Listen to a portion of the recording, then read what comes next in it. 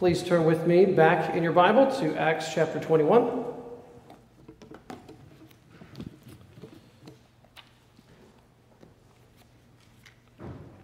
Acts chapter 21. We're going to be covering verses 27 to 40, the end of the chapter, verses 27 to 40. Let me give you a word about how the sermon is sort of structured today. Given that this is such an interesting narrative, I after looking through it, I thought the best thing perhaps to do was to walk through the story, just kind of verse by verse, trying to explain what's going on here. Like, what are the details? What does this all mean? And then as we go, I'm going to give points of application. I'm going to give 2 points about maybe halfway through, and then I'll give 3 points at the end. And I've titled the sermon, Paul is falsely accused and suffers unjustly. And this will relate to anybody who ever experiences anything like this in their own lives. Paul is falsely accused and suffers unjustly. I'll have 2 negatives, 2 don'ts in application. I'll have 3 do's, 3 things we should do as we go. So I'll let you know about those as we move forward. Let's look again at today's passage. Before I start rereading it, just to catch you up to speed if you don't remember or if you weren't here previously, Paul has decided to go to the city of Jerusalem. The church in Jerusalem is virtually entirely, I think it is entirely, Jewish at the time. Over 10,000 people, perhaps even tens of thousands of the Jews living there are Christian Jews at the time. James is the leader of that church with the elders there, and Paul comes in, and Paul has a bad reputation because he's been teaching the Gentiles, and there's tension between the Gentile churches and the Jewish church, and Paul wants to smooth over these tensions. Since you've already heard the text, you will see that there was not a lot of smoothing over that happens in the story today, unfortunately for Paul. But in God's sovereignty, there's a purpose to this. Paul brings a financial gift from these Gentile churches, and he also wants to try to bring about harmony between the leadership of the 2 different groups. We will jump in here. He's been asked to be involved in some ceremonial law proceedings. Is Paul bound by the ceremonial law? No, but he chooses to do what? Last week, to submit himself to Levitical ceremonial law, not because he has to be saved, not because he has to be obedient to God. He has the right to not submit to the ceremonial law, but he chooses, as an ethnic Jew himself, to submit to those laws, including offering animal sacrifice for the Nazirite vow, the 4 people taking a Nazirite vow, and to be ceremonially clean, which would involve washing rituals as he goes into the temple, because he wants to not give offense to the Jews, both Christian and non-Christian, so that he can become a Jew to the Jews, that he might win the Jews. And so he is trying to do all he can to create harmony between the 2 groups.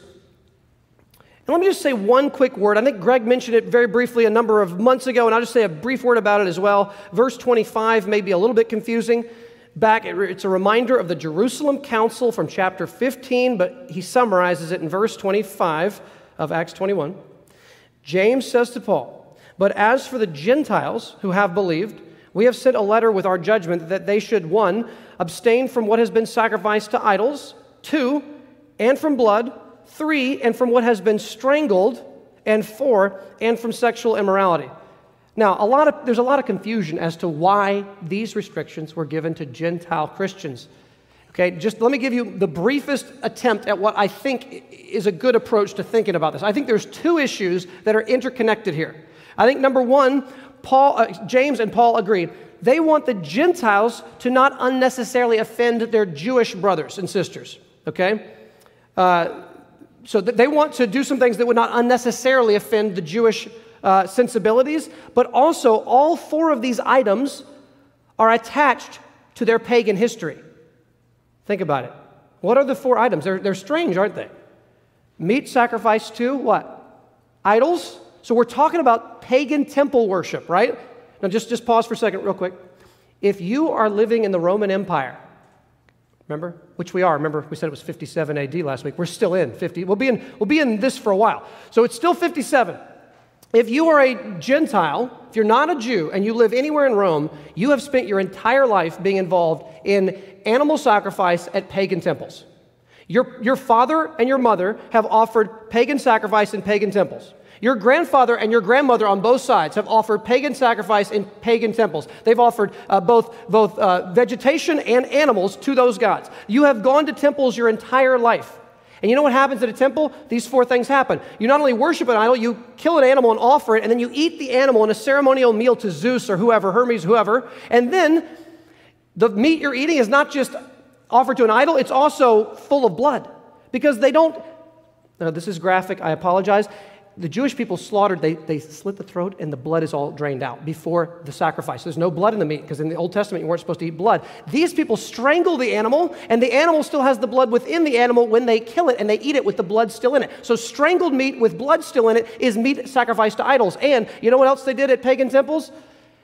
They slept with temple prostitutes. This was throughout the entire Roman Empire. It is all over the place testified to. They called them sacred women and sacred men and holy women, which were the temple prostitutes. And they were not holy at all, but they were set apart to their false gods. And so both to be sensitive to Jewish sensibilities, but also to completely turn away from their pagan past, that seems to be why those items are picked out for the Gentiles. It's not a way of salvation. It's a way of trying to be sensitive to the Jews and getting away from their pagan history. Now, look with me at verse 27. When the 7 days were almost completed, the Jews from Asia, seeing him, Paul, in the temple, stirred up the whole crowd and laid hands on him, crying out, "Men of Israel, help! This is the man who is teaching everyone everywhere against the people and the law and this place. Moreover, he even brought Greeks into the temple and has defiled the holy place. For they had previously seen Trophimus the Ephesian with him in the city, and they supposed that Paul had brought him into the temple." Now let's just pause here for a moment.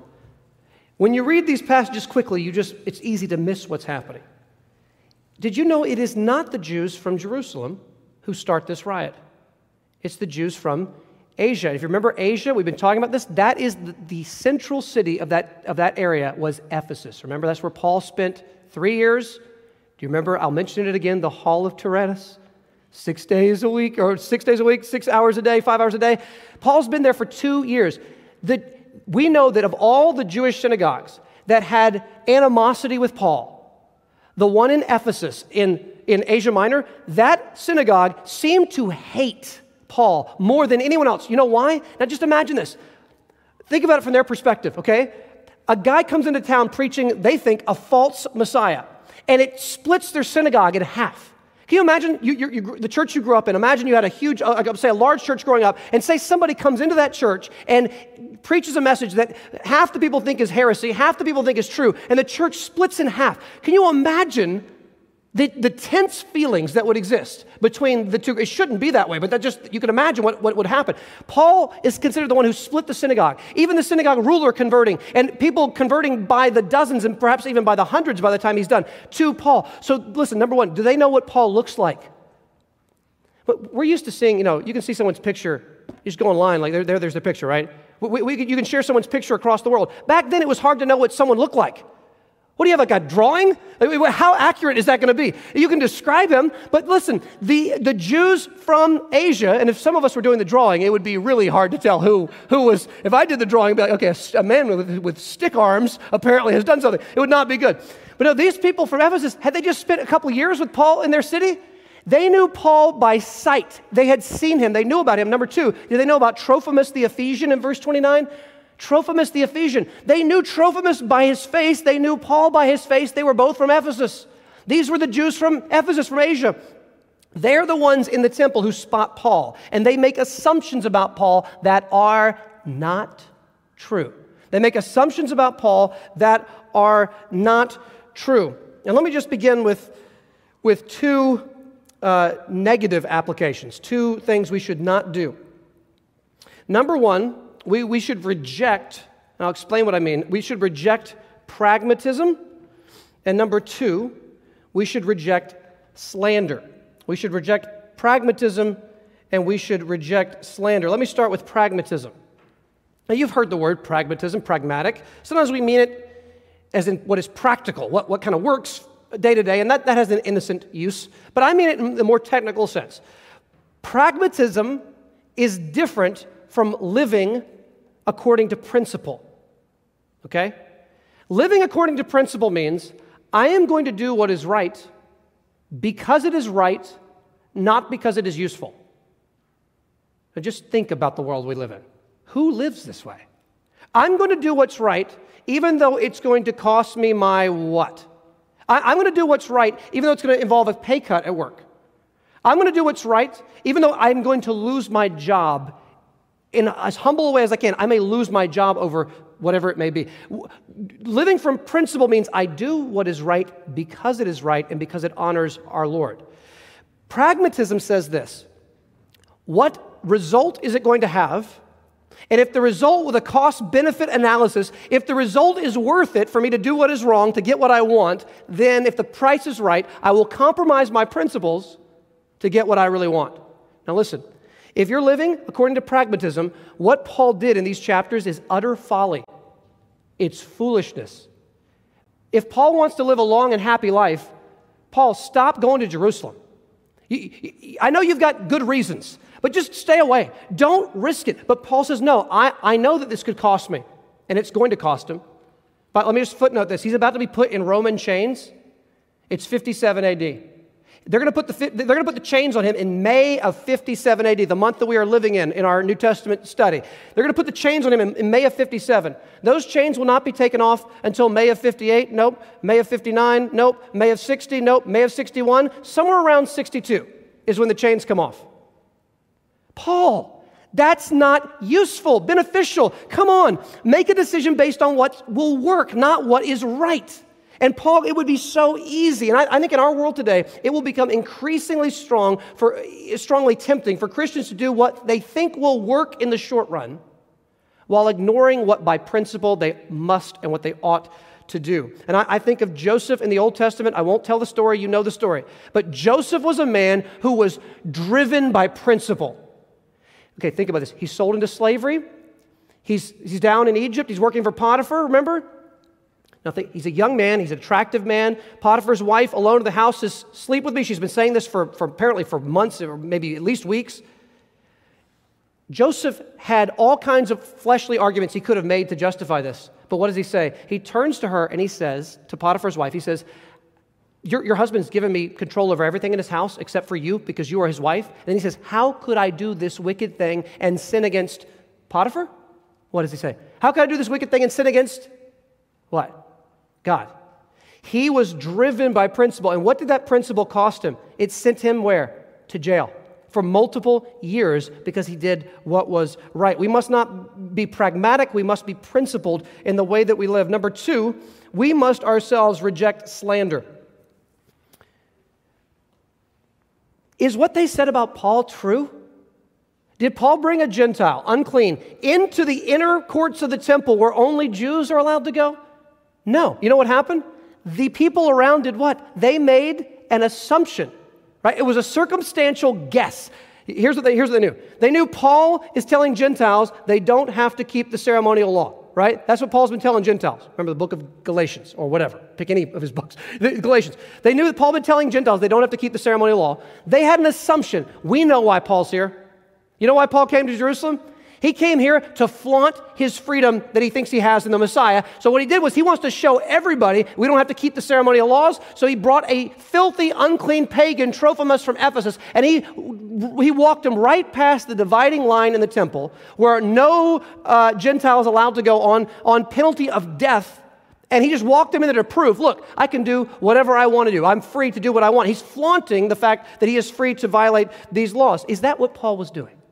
He was actually bending over backwards to what? Keep the laws. He was paying a bunch of money for, remember, 12 animals, the lambs and the sheep, the ram. He paid all kinds of money. He himself was in the process of becoming clean. He was actually doing the very thing they said he wasn't going to do, which was being ceremonially clean. So we need to reject slander. You've probably heard flattery is what you would say to someone's face, but you would never say it behind their back. Gossip is what you would say behind their back, but you would never say it to their face. I'll say that again. I didn't make that up. I think that's a helpful way to think about it. Flattery is what you would say to someone's face, not behind their back. In other words, you're lying to them to get what you want from them through manipulation, not because you actually think what you're saying is true. That's flattery. I speak well of you to get you on my side so I can get what I want from you, and then when I'm done, I throw you away. On the other side, gossip says, I'm going to say something behind your back that I would never dare say to you in person. That would be a form of slander. And we as Christians must be careful. Two big things we got to know about. Number one, slander can be true or false. I should be careful here with my definitions. You can say something bad about someone that could be absolutely true or false. And you should never say something false about someone. But most of the time, we should not say something that is true, that is bad about someone. There are times where we simply have to talk about certain things someone's done wrong in a context of discipline or whatever it may be. You know, if you're a principal at a school or you're a teacher, you're going to have a conversation about misbehavior of a child. Okay, that's not wrong to talk about the misbehavior of the child with the parents or whatever it may be. There's a place at times, but can we admit most of the time we talk bad about somebody? Is it out of love for their good? No, it's because it's this feeling that you get, right? Of having insider knowledge, maybe being a little superior because it wasn't me doing that thing, whatever. We need to reject slander with all that we can find and see how much it harms others. Potiphar's wife slandered Joseph with a lie, and it cost him dearly, although God was still ultimately in control. All right, let's pick back up with our story here. Look what happens next, verse 29. Let me start back 28. Crying out, men of Israel, help. This is the man who is teaching everyone, everywhere, against the people, that's the Jewish people, and number 2, against the law, and number 3, against this place, the temple. Moreover, he even brought Greeks into the temple and has defiled this holy place. For they had previously seen, there he is, Trophimus the Ephesian, with him in the city, and they supposed that Paul had brought him into the temple. They supposed that Paul had brought him into the temple. Then all the city was stirred up, and the people ran together, and they seized Paul and dragged him out of the temple, and at once the gates were shut. And as they were seeking to kill him, word came to the tribune of the cohort that all Jerusalem was in confusion. He at once took soldiers and centurions and ran down to them, and when they saw the tribune and the soldiers, they stopped beating Paul. I just want to pause for a moment. I'm going to use some images just really quickly on the screen just so you can get a picture for what is going on here. You recognize, I'm sure, the Temple Mount today, with the Dome of the Rock in the middle and the Al-Aqsa Mosque off to the left side of the screen. There's obviously a lot of political tension here with the different views and the different religions, Jewish, Christian, and Muslim around this area. You see the green outline there. That green outline around the base is where the Temple Mount was when Jesus and Paul were living. Okay, before it was destroyed by the Romans in 70 AD, that's the outline of the Temple Mount. And let's flash back to the time period. This is what it looked like, okay, with the red now around the outline. That's what the Temple Mount looked like at the time, both of Jesus and of Paul. And if you'll see here, you will notice this area right here is called the Fortress of Antonia, named after Mark Antony. The Fort Antonia, that is where the cohort and the soldiers and the centurion and all these, that's where they are. The Roman soldiers are up there, and very likely the Roman soldiers were even around the top of this portico that runs behind the temple, runs down this area, and runs all the way, 3 sides of the temple. That area, they would have soldiers very likely lined around the 3 sides of the temple. They can keep watch down if there are any disturbances. Now listen, remember, the Jewish people at this time want Rome off their back. And every time they have a national celebration, the celebration's usually celebrating, like the Exodus, their independence from political suppression, like Egypt. And Rome is their new Egypt. And so when they celebrate Passover, they really want the Romans out of there. And they have 500,000 Jews come to town for celebrating. Right? It's like a Georgia Saturday, but even bigger. There's 500 to 500,000 Jews come from the whole world, and they're gathered together in this gigantic temple, 36 acres. It's the size of your neighborhood. Okay, that Temple Mount is huge, absolutely massive, bigger than it looks in this image. And real quick, let me just show you a few things. This is a artist 3D reconstruction here. You've got the Fort of Antonia right in front of us, and you can see their angle, right, looking down on the Temple Mount. Very likely, because we know where the Nazarites did their cleansing, which is almost certainly where Paul is, okay? The Nazarites did their cleansing in this little area right there at the corner top of the temple there, and Paul's probably there, right around there, when he gets first taken in by this crowd. There's also a little line here, right here, you can see it by these steps. It goes all the way around the temple, and it says, Josephus told us what it said, but then we ended up finding it. In the year 1871, we found one of these. It's just incredible. Archaeology helps the Bible out a lot. And then in 1935, also, we found another one. This is one of them from 1871. I know you cannot read Greek in capital letters there, but maybe some of you can. But what it says there is, any foreigner who crosses this 4.5-foot tall barricade in the middle of the temple court, any Gentile who crosses this will have himself to thank for his ensuing death. And the Roman government actually gave the Jews permission to kill people, capital punishment, in this one instance. If they violated the temple protocol, even the Jews were allowed to put someone to death if they did this. Do you see why the accusation against Paul is no small thing? They're saying, Paul, you brought a Gentile past one of these barricades. You brought him, so remember, it's the court of the Gentiles, then it's the court of the Jews. You have the court of the women and the court of Israel and the priests. You brought him where you're not allowed to bring him. Let me show you another angle here. So Paul, the Nazarites took care of their things right there in that little section of the temple. Paul was almost certainly in this area somewhere in there. And when he is taken at first, now you'll notice these doors that are shut when Paul is taken out. Very likely it's these two sets of doors. Those doors may look like they're normal-sized doors. I'm not making this up. Those doors are like, according to Josephus, these doors were over 50 feet tall each. So when you're trying to get orientation for how big this place is, those doors took 20 men to close.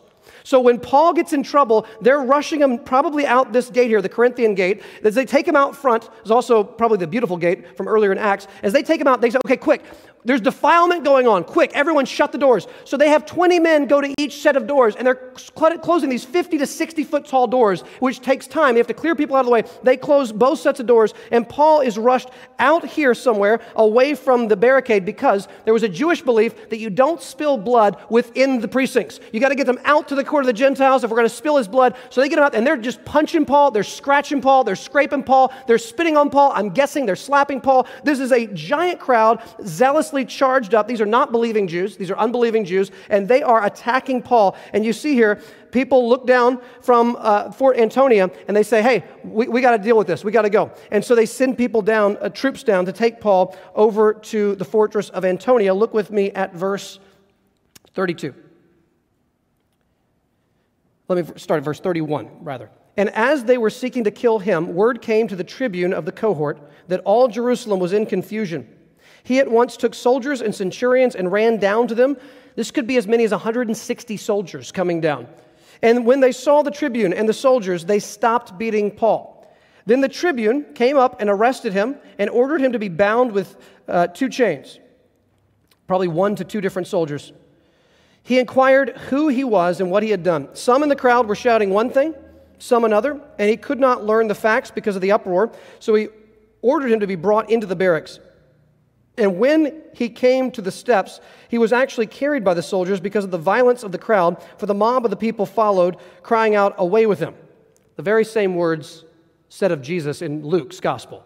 Away with him, crucify him. So, just real quick, this is an artist's guess. Okay, we don't know where the stairs were. The stairs could have been this prominent. I sort of doubt this. They may have been here. They may have been hidden underneath this portico. We're not sure. But there was a set of stairs leading out of the temple court up to the fortress. And Paul is taken up the stairs. It is a guess, but Paul may have been standing right up where this dot is when he gave this address that will be in next Sunday's sermon. He's somewhere on the top of the stairs, near the fortress, looking down on the people, and he's going to speak from an elevated position, probably right around this spot. He's speaking down to the Temple Mount, and he is going to address his Jewish kinsmen. Look with me at verse 37. As Paul was about to be brought into the barracks, he said to the tribune, "May I say something to you?" And he said, "Do you know Greek? Are you not the Egyptian then who recently stirred up a revolt and led the 4,000 men of the assassins out into the wilderness?" Paul replied, "I am a Jew from Tarsus in Cilicia, a citizen of no obscure city. I beg you, permit me to speak to the people." And when he had given him permission, Paul, standing on the steps, motioned with his hand to the people. And when there was a great hush, he addressed them in the Hebrew language, saying, now, the Hebrew language probably means the Hebrew dialect, which would be Aramaic rather than classical Hebrew. It's probably Aramaic that he's about to speak here in this moment. Now, let me just say something real quick here. Remember Josephus, that first century non-Christian Jewish historian? He tells us both about the Egyptian here. So this guy thinks Paul's the Egyptian. or maybe one of the assassins. What is that? Josephus tells us more details about these two groups. Real quick, listen to this. This is Josephus from the first century, not a Christian. There was an Egyptian, false prophet, that did the Jews much mischief, for he was a cheat and pretended to be a prophet and got together men with him that were deluded by him. These he led around about from the wilderness to the mount, which was called the Mount of Olives, and he was ready to break into Jerusalem by force from that place. And if he could but once conquer the Roman garrison and the people, he intended to domineer over them. But Felix, remember, he's the governor when this text is being written. Paul's going to talk to Felix in a minute. But Felix, he's the current Pontius Pilate. He's the current Roman governor of Judea. But Felix prevented this attempt and met him with his Roman soldiers. And when it came to a battle, the Egyptian ran away with a few others, while the greatest part of those that were with him were either destroyed or taken alive, but the rest were dispersed. Okay, now get this. So you get that? This guy thinks Paul is that guy. Paul's like, not even close. Okay, that's not who I am. But secondly, the assassins were called the Sicarii. You may have heard of the Sicarii. That's the Greek word here. Listen to what Josephus tells us about the assassins. There sprang up another sort of robbers in Jerusalem called the Sicarii, the assassins, who slew men in the daytime, in the midst of the city. This they did chiefly at the festivals. This, by the way, is a festival, Pentecost. In the midst of the city, when they mingled themselves among the crowd and concealed daggers under their garments, with which they stabbed those who were their enemies. Now, do you get this? The Egyptian is not killed. His followers scatter, and there's this group called the assassins who go around the temple during festivals, and they find people they want to kill, and they pull a dagger out, and they stab them, and they put the dagger back, and they act like they're not the killer. They act like they're horrified, and they can't be caught. They're hard to catch. Okay, the Tribune thinks Paul is either the Egyptian or a Sicarii. And Paul's like, you can search me. I don't have a dagger, and I'm not from Egypt. Okay, I'm not that. And so he explains who he is. He says, I'm a Jew from Tarsus in Cilicia. Please, look at verse 39. I'm a Jew from Tarsus in Cilicia, a citizen of no obscure city. I beg you, permit me to speak to the people. And when he had given permission, Paul began to speak to the people. So I want to give you 3 positive applications now. I'll just tell you the 3 of them, and then we'll walk through them. Number 1, trust God's providence. Number 2, await God's judgment. And number 3, imitate Christ's example. Trust God's providence, await God's judgment, and imitate Christ's example. If you were Paul, it would be so tempting, would it not? Think about it. Is Paul trying to do what's right? Is he bending over backwards to try to do what's right? Is he giving up his freedom to serve others and love them well? Has he raised for years a collection of money for Jews in Jerusalem? Has he done all you can imagine to love these people well? And when he gets there, he himself being a Jew, Paul's not in any way opposed to the Jews. He loves the Jewish people. He would trade his salvation for the Jewish people, he says. When Paul gets there, he's doing everything right to the nth degree, and everything that could possibly go wrong goes wrong. Would it not be tempting for Paul to go, God, what are you doing? Like, it's a deal. Like, I do for you, you do for me. This is how the Christian life works. I do something for you, you do something for me. That's not how the Christian life works. Paul, although he is acting in obedience to God, he receives some painful providences and some false accusations. And now he's in chains. Remember, he tells Timothy, don't be ashamed of my chains. This was shameful. But Paul does not distrust God. Instead, he trusts in God's providence, knowing that whatever is happening now is mysteriously part of God's good and sovereign plan. Just like Joseph had no idea for those 13 years, God, what are you doing? And suddenly he sees the reason. Now, are we always going to see the reason in this life for why God ordains what he does in our life in the details? No. Sometimes we will see reasons, crystal clear. Other times we just have to trust the reasons that are in the text of Scripture, but it doesn't make sense to us. Some of these reasons will not be revealed to us until eternity. But we must trust in the good providence of God. And I'm going to read to you, it's a bit tear-jerking, I admit to you, but a girl I went to high school with, Jerry taught her in Bible. I won't say her name just because I don't feel that that's necessary, but she graduated a little bit after I did, and she's a believer. She definitely loves the Lord greatly. But she and her husband have been going through some really difficult things, and she's just been posting this on social media. So I just saw this on Thursday, part of what she was saying. But I'll just tell you the story quickly. They had their first son, and he's doing well. Several years old. They got pregnant their second time, and they were 21 weeks pregnant when they had a miscarriage, which is just heart-wrenching. Now they had their third son, and she was at 18 weeks, 2 days, a couple weeks ago, and they miscarried again. And she had a picture holding the child after the delivery at 18 weeks, 2 days. I mean, you cannot have a dry eye and look at the picture. But this is why I'm bringing that up. This past Thursday, this is what she wrote. This is in relationship. She's talking about her husband, but my goodness, is it not a testimony to God's providential goodness even in the midst of this? This is what she wrote. I love you. She's talking about her husband. I love you. I love the family that we have formed and the 3 children that you have given me. Though 2 of our sons are not with us on this earth, they are 100% a part of our family, and having lost them has and is making a lasting impact on the people that we are becoming. I believe that we will look back on these losses and praise God for His mercy and grace extended toward us in our great time of need. I believe we will look back and say, thank you, God. In your wisdom, you allowed us to walk through that. You allowed us to walk through that because of how you knew you would use this grief to forge us more into your likeness.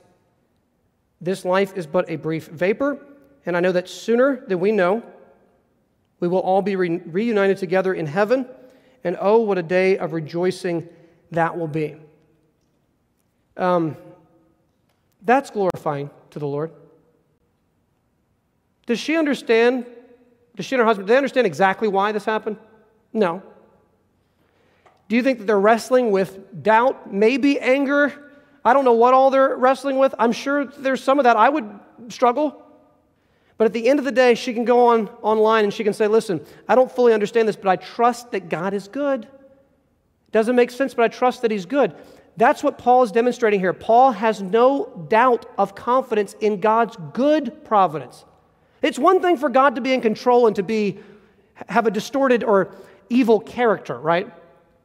But God has a good character, even when providence is mysterious to us and doesn't seem to, it's inscrutable, right? Romans 11, how inscrutable His ways. We can't fully figure them out. We can't fully parse that. We can't fully get to the bottom of why and when God does what He does, but we've got to know He's good and we can trust Him. I'll tell you, the main reason we know that is because there's a cross and there's an empty tomb.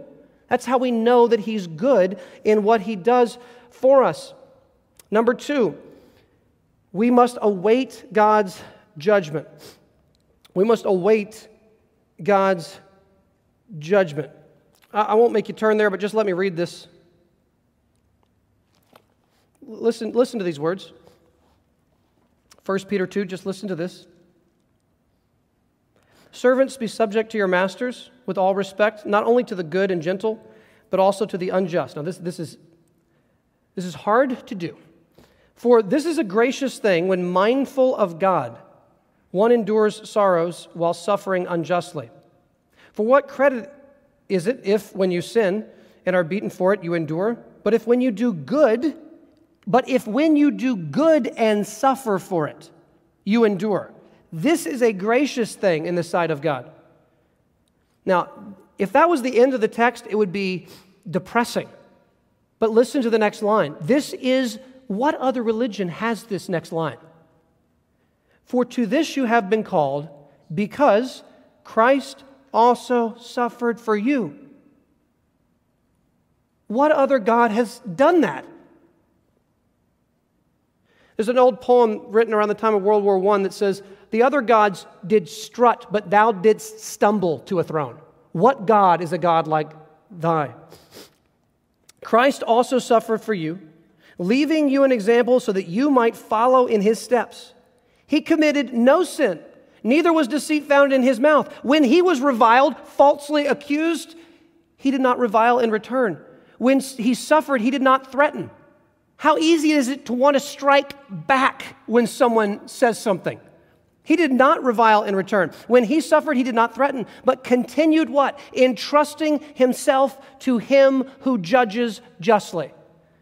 Await God's judgment. That's the point, right? He continued entrusting himself to God who judges justly. Listen, is there perfect justice in this world? No, there's not. I'm not saying we shouldn't be just. Biblically defined, we should be biblically just. But is there perfect justice in this world? No, but there is coming a day where perfect justice will be done. And only the Christian worldview can say that. According to atheism, first of all, there's no standard for justice. There is no actual objective justice in atheism. But even if there was, how would you ever sort out everything that's wrong with this world in time? You couldn't. But if Jesus rose from the dead, justice will finally come in perfect ways. Absolute perfect justice. And we don't have to take vengeance. We can trust that God will sort out in the end all that has been done wrong to us. We don't have to lift up a stone to throw. We can say, God will take care of all this. He's the just judge. I will continue loving those who don't love me. I will continue being kind to those who are unkind and ungracious to me. I will continue speaking truth to those who lie about me, not because I'm better than somebody, but because I've been rescued by a good God, and that God will bring justice. And if this person gets to know Jesus while I'm loving them, then they will avoid the justice that they deserve because Jesus will have taken that justice for them.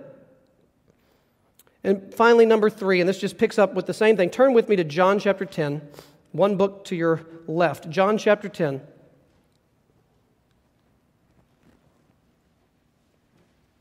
Imitate Christ's example. Now, I'm already describing that, I know, but I want to emphasize one little moment just because it struck me as a beautiful moment of Jesus loving his enemies when they absolutely do not deserve it. Now, there's 40 confusing things in this passage that I'm not going to talk about, okay? But I've got to read it so it makes some sense. Okay, before I read this right here is Jesus' last public appearance in Jerusalem before he leaves for a little while, raises Lazarus, and then comes back for Passion Week where he will be crucified. Okay, this is like his last chance before he leaves, then comes back for his last week when he's going to be killed, okay? John 10, verse 30. Jesus finishes about the Good Shepherd, and he says, I and the Father are one. The Jews picked up stones again to stone him. Obviously, they would consider that blasphemy. Verse 32, Jesus answered them, I have shown you many good works from the Father. For which of them are you going to stone me? The Jews answered him, it is not for a good work that we're going to stone you, but for blasphemy, because you, being a man, make yourself God. Jesus answered them, is it not written in your law? And he quotes Psalm 82, verse 6. I said you are gods. If he called them gods to whom the word of God came, and Scripture cannot be broken, do you say of him whom the Father consecrated and sent into the world, you are blaspheming because I said, I am the Son of God? If I am not doing the works of my Father, then do not believe me. But if I do them, even though you do not believe me, believe the works, that you may know and understand that the Father is in me and I am in the Father. And again they sought to arrest him, but he escaped from their hands. Now, a couple other people have pointed this out to me to help me see it, but this is my last point. I'm going to wrap up with this imitate Christ's example. This is why this passage strikes me as wonderful. So just follow me here. Jesus says, I and the Father are one. They say, you can't say that. That's pure blasphemy. So what do? They reach down and they pick up large stones to stone him to death. Now, listen, when Jesus is talking to them, they are holding stones in their hands. While the next conversation happens, they're holding stones. That's what makes this so astonishing. So get this. They're holding stones. They're holding them in their hand. Verse 31, they're picking up stones. So they're holding stones in their hands to kill Jesus. And what does Jesus, okay, hang on. Jesus goes, which good work are you going to kill me for? They say, no good work, for blasphemy. You're calling yourself God. That's blasphemy. They're about to throw stones. And so Jesus just does a quick little argument. And one commentator says he's almost pushing back, trying to give space so he can have a moment for them to stop and think before they kill him. And he pushes back with this strange little argument. In your book of Psalms, God calls rulers gods. And so what are you mad about me calling myself son of God? No, listen, I'm not going to explain that right now. But here's my point with that text. We went through that a couple years ago. My point is, Jesus is not proving right here much. All he's trying to say is, listen, Stop for 1 second and think about how I'm using language and how the Old Testament, which we all agree is true, is using language. Just stop for a second. And he buys himself maybe 30 seconds. Now imagine you're Jesus, okay? They're holding the stones. You've bought yourself, this little argument from Psalm 86, you've bought yourself, Psalm 82, you've bought yourself 30 seconds before they're going to try to kill you again. How would you use those 30 seconds? My personality, the way that they are treating him, my flesh would want to say something cutting, something that would embarrass and shame them. Jesus says, okay, listen, if you don't believe me, let me just lower the bar for a second. Just look at one of my works, my miracles. Just look at one of my works, the feeding of the 5,000, the raising, Lazarus will be raised in a moment. Look at one of my works and see if that miracle will lead you to faith in me. And then at that moment, he has to escape because they're going to try to arrest him. Here's why I bring that up. Jesus buys himself a few moments, and what does he do? He tries one more time to win them to faith. He tries one more argument to say, okay, if you don't believe me, look at a miracle, study it until you see that that's God working through me and you can begin to trust me. Jesus buys himself just enough time to try to win them one more time to himself. This is the way Paul is. Paul stands on those steps. He could have been like, thank goodness I'm out of here. Get me away from these crazy people. Get me out of here. Get me into the barracks. What does he say? Can I have one more chance to talk to them? Please, Mr. Tribune, please. He begged them, give me one more chance to talk to them. And the Tribune lets him, Paul stands up just like with Jesus, and he gives one more call for them to repent, one more call for them to believe. And at that moment, just like with Jesus, they turn into a riot again. They don't listen, but he uses that last moment to try to love and win them well. So we need to go to the nth degree to love and be patient and kind and to speak the truth to those who would otherwise reject it. All right, let's bow our heads together.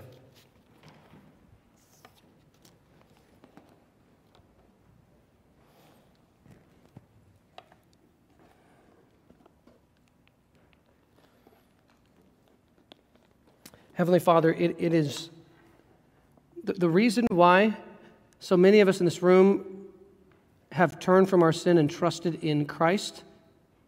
It is nothing about any kind of moral superiority. We are actually the worst of the worst left to ourselves. It is by grace, but it is the character of our Lord. It is the patience of our Lord, His kindness meant to lead to repentance. It is His goodness. It is His justice. It is His love that is willing to shed His blood and to die cut off from you, God the Father, as He bears our sin. It is the character of our Lord that has won us to our Lord. And God, for anyone in the sound of my voice right now who does not trust in Jesus, God, I pray that you would open their eyes to see the beauty of the character of Jesus, that they would turn from other false saviors and idols and things that have control over us, and that we would turn from any idols and that we would trust fully in you, and that we would find forgiveness and joy and peace and true and lasting satisfaction that can only be found in your presence, where there is fullness of joy and pleasures forevermore. God, help us little by little to imitate Paul as he imitates our Savior, the Lord Jesus. I pray this in Jesus' name. Amen.